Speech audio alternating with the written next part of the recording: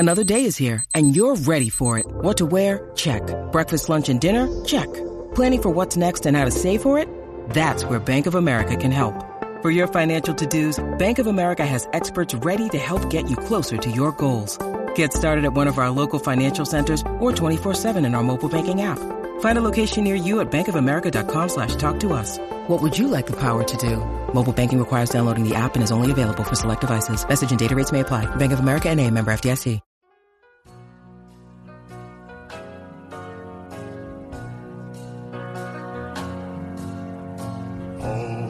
You are listening to the E2C Network, where the Auburn family speaks.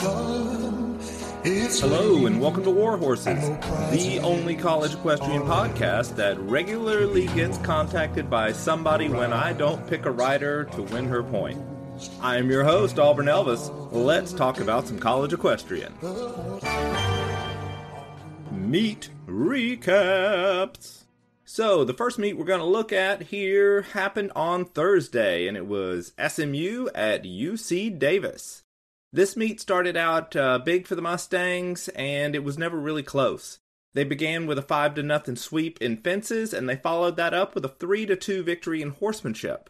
The halftime score was 8-2 for SMU, and it was a bit of a shock just how one-sided this was. UC Davis should really have done a little bit better in fences because, they have some good riders. And in the second half, it was more of the same. SMU won the flat 3-2, and then they won reigning 3-2 as well, so that meant that the final score was a very impressive 14-6 for SMU. Then, on Friday, the next day, we have Baylor at TCU. So, you might recall Baylor's been moving up the rankings, TCU has been moving down, but it was at TCU, so this would be a chance for the Horned Frogs to maybe get a little bit of redemption here.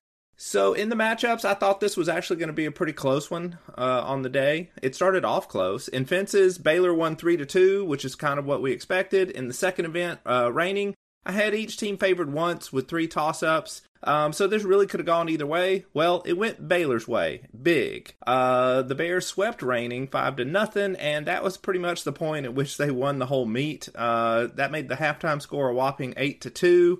A big lead. Going to be very tough for TCU to come back after that. The next event was on the flat. This was an event that I had TCU favored in the most of the rides, but even this one, the Frogs kind of got a little bit of a letdown. Baylor won it 4-1, and then the route was just on. But there was still one last event, horsemanship, and in this one, TCU actually kind of showed up. They won it 3-2, but it wasn't enough, obviously, to keep them from losing the whole meet, which went to Baylor 14-6. So a big win for the Bears, and they pretty much showed that they are better than TCU, which has been a point of contention with them for a while now.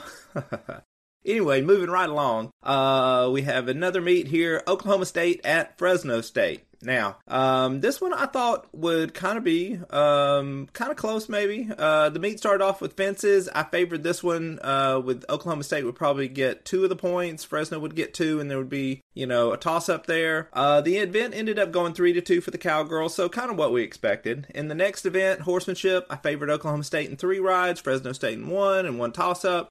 Again, this went as favored. The Cowgirls got that toss-up as well. So at the half, that meant that the score was 7-3 for the Cowgirls. Fresno State tried to make a little bit of a comeback in the second half. They won flat 3-2, and they won reigning 3-1, but they would still just come up a little bit short. Oklahoma State won the whole day 10-9. So there was a tie in there, and that pretty much proved to be the difference there. So this was a little close. And then Oklahoma State would ride against SMU. On to the next meet here. This was a 4-on-4 meet hosted by Fresno State. And sometimes you'll see that where they'll go down to 4-on-4 to rest the horses a bit. Plus, what they did was they split the meet so that the first 2 events were on Friday, and then the second 2 events would be the next day on Saturday. Now, keep in mind that these 4-on-4 meets, they kind of help the underdog a little bit because if you're a deeper team with a lot more athletes, that you don't really get the benefit of that depth and that 5th rider in every event. So that kind of helped SMU out a little bit, I think. So on the flat, each team took 2 points, and again, we're only talking about 4 points in these events. Then over in horsemanship, the Mustangs won that 3-1. So that meant that SMU had a 5-3 lead at the half.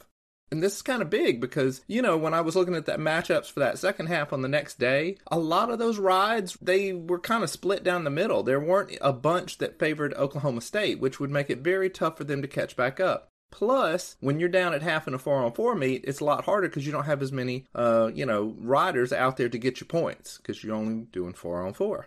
Well, sure enough, Saturday rolled around, and once competition got started up again, SMU won fences 2-1, and then they won reining 3-1. So that made the final score a whopping 10-5 upset for SMU. And that was actually a big deal. Not just that it was an upset, but that it was that large. I mean, bang, down goes the number one team in the nation, y'all. So, we're still on Saturday here. SMU has to turn right around, calm down, and go right against the host team, Fresno State. As you can imagine, that was a little tough. The home teams always have an advantage in these, and this was basically the story of the day where Fresno State would take a little bit of a lead, SMU would catch back up, and then Fresno State would jump back ahead. And it kind of went like that for the whole day. They were tied 5-5 at the half, all right? So this is a point where SMU was caught back up, but then Fresno State, they won fences. Let's see, in the first half they won fences 3-2, and then SMU won horsemanship 3-2, so that's how you got your 5-5. But in the second half, Fresno State won reining 2-1, and then they won flat 4-1. So that meant that they won the overall meet 11-7. So all three of those teams beat each other, and this is going to shake up the rankings a little bit, make it kind of hard. Got to break up some of these circular arguments where Team A beats Team B, and then Team B beats Team C, and Team C beat Team A. But we're actually going to talk a little bit more about my rankings philosophy after this quick break. Hey Auburn fans, I want to take a quick timeout from this episode to bring your attention to something very special. Here at the E2C Network, we pride ourselves on bringing you the best content for Auburn fans out there. And best of all, it's free to you. But just because it's free doesn't mean there aren't costs, especially when you have a library of hundreds of podcasts, videos, blogs, and more. Many of you have reached out and asked how you can support this network in the past. Well, now I have your answer. It's called the E2C Network Booster Club over at patreon.com/E2C Network. There you'll find a membership monthly reward system where you can sign up for as little as $1 and get different perks at different tiers. Some of those perks include things such as apparel, eligibility to join us on future podcasts, recognition as an E2C Network booster, exclusive communications, and bonus content that is available nowhere else. If you love this network and want to help us keep producing podcasts like this one, please head on over to patreon.com/E2C Network to join the E2C Network Booster Club. You can also get there by going to our website, e2cnetwork.com/support. Whether you decide to join or not, we are still so appreciative that you would support us by just listening and being here, because each and every one of you is part of our E2C Network family. Well, that's it. Timeout's over. Let's get back into the episode. Rankings and prediction philosophies. So, as I said, this weekend's results created some circular arguments that you can't solve with the transitive property. SMU just beat Oklahoma State, but Oklahoma State beat Baylor and Auburn, and both of those teams have beaten SMU. Also, SMU lost to UT Martin earlier in the year, UT Martin lost to Delaware State, and Delaware State lost to SMU. A lot of this we can just blame on SMU, because if they weren't around, there would be a lot fewer of these circular arguments. Because, boy, the Mustangs, they look like world beaters in 1 week, and then they look like kids at a 5-cent pony ride the next week. So what do you make of all this? Well, typically what I do is I like to consider each of the teams that are in one of these little circular arguments as a part of a group. So I basically move that whole group around in the rankings when I'm looking to rank these teams. And so what I do then is I move the whole group up or down, and then I start looking within that group and start evaluating the other wins and losses that the teams in the group have. So I don't even count the ones to each other that make up the circular argument. I just look at all the other stuff. So when I do that, I do need to mention, sometimes you get a team like SMU who's part of 2 groups. And so then what I do is I take the one group that tends to have the better teams, I stick them up at the top. I take the group that doesn't have the better teams and stick them near the bottom. And then a team like SMU I take out of both of those groups and I just put them somewhere in the middle. And then every team that isn't in one of these circular argument groups, I just start plugging the holes and filling in all around based on what their overall resumes look like. That's kind of how I build the official Auburn Elvis College Equestrian rankings that will come out on Wednesday. So when you see those, you'll see that I do have a group of like Oklahoma State, Auburn, and Baylor kind of up at the top. I have a group that has Delaware State, UT Martin. They're down near the bottom, and SMU is somewhere in between those groups. And then, like I said, all those other teams like Georgia, Baylor, Texas A&M, that I just stick them in wherever there's empty spots.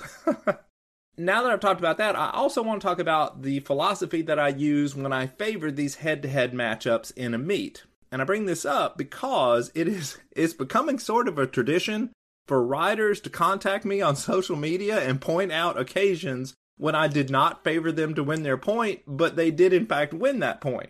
And recently, parents of these riders have been getting in on that too, which is fine, I get it. I don't mind anybody doing that, it's kind of fun, that's great. But I do want to explain how I arrive at the picks in these matchups, okay? I'm not judging you as a rider, and I'm certainly not just picking riders that I like or anything like that. What I do is, I have this great big multi-page spreadsheet that lists everybody's matchups that they have ridden this year and last year. And so what I do, when the lineups get posted for these meets, I go through and I look at each rider and I compare how they've done overall to how well her opponent has done overall. So if it's a case where you've got like rider A, she wins like 75% of her rides and her opponent only wins about 50%, well then I'm probably going to favor, rider A because she wins 75% of her time, regardless of who she is. Now, if rider A only wins about 60 and rider B wins about 50 or 55%, well, then that one is so close that I usually just call that one a toss-up. And sometimes I will break a toss-up by looking at whether these two riders have ridden against each other in the past. And then, if so, I might break that tie with, whoever won that last time. So that's how I do it. So if it happens that I favor your opponent instead of you, and you end up getting that point, well, then that means that, you just beat a girl who typically wins more than you do. And that's a good job, you should be excited about that because you got a point you weren't favored to get and you beat a girl that has won more than you have. So that is a really big deal. The meet previews. So now let's look at the coming week's action and see how we think these are going to go. If you are a fan of any of the following teams, you need to wake up and pay attention. Bridgewater College, Sweetbriar, Texas A&M, UT Martin, Lynchburg, Sacred Heart, South Carolina, and Georgia. Alright, so on Friday we have the first of some 3-team meets where we've got 3 teams all competing against one another. We've got Bridgewater at Sweetbriar. Bridgewater College is going to get back in the saddle again against perennial number 1 Sweetbriar. We last saw the Golden Eagles way back in September. They lost 3-5 to Lynchburg in a jump and seat only meet. So, unless they were totally sandbagging on that one, I expect them to probably fall to Sweetbriar. Bridgewater might get a few points against the Vixens, but probably not more than 2 or 3. So we have another meet over in Martin, Tennessee. We have Texas A&M squaring off against UT Martin. I think the Aggies probably won't look as sharp on the road as they did at home against Georgia. But they will probably take the close win against the Skyhawks. And then we have Lynchburg riding against UT Martin in a jump and seat only meet. Now I think Lynchburg will keep this one close. I'm going to go ahead and pick UT Martin to win it, but I think it will be a very close victory in the end. Now we're going to jump on over to Saturday. We're going to see Sacred Heart ride against Sweetbriar. Now, the Pioneers rode really well in a couple of meets way back against SUNY New Paltz and Delaware State in September, but it's probably asking too much for them to knock off Sweetbriar. So again, I think the Vixens are going to win by at least a couple of points here.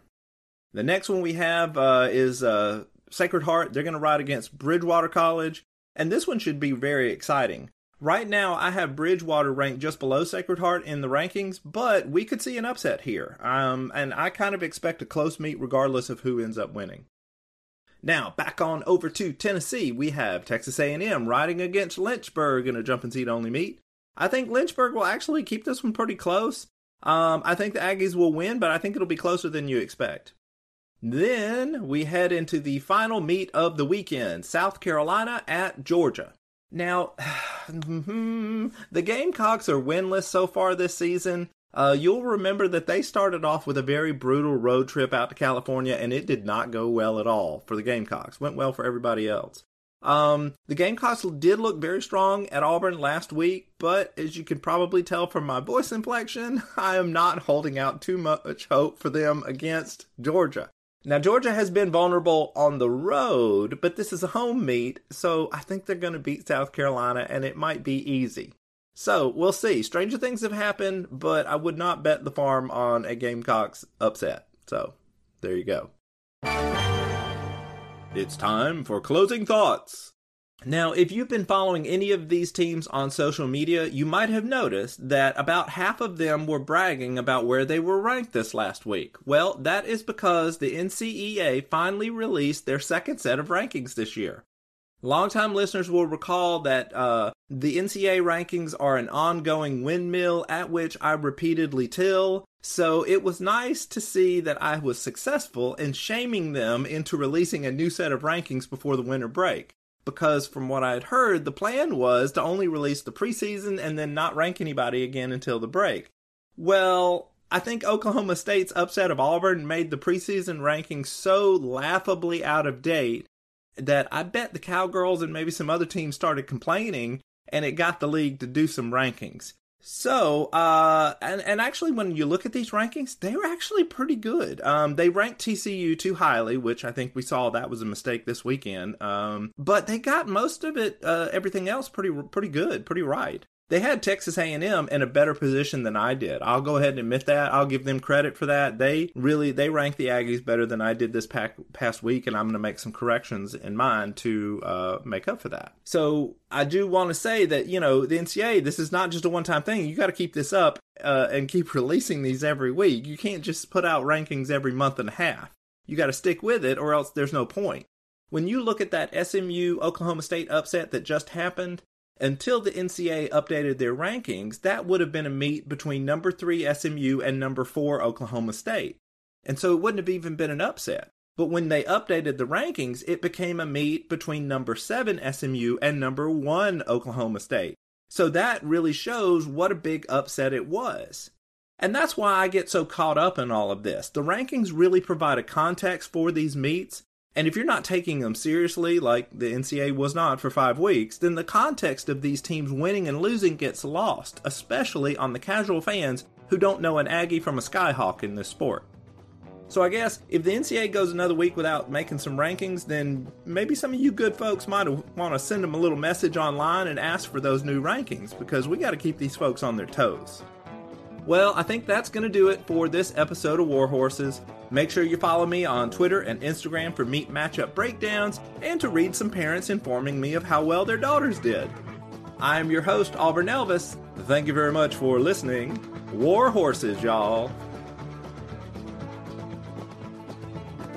Thank you for tuning in to today's episode on the E2C Network. On your way out, I want to remind you to stop by e2cnetwork.com. It's your one-stop shop for all our content across our podcast, YouTube channel, and much more. To stay up to date with us, make sure you're following social media accounts such as Facebook, Twitter, and Instagram. While our content here may always be Auburn sports heavy, if it's orange and blue, it's what we do. War Eagle.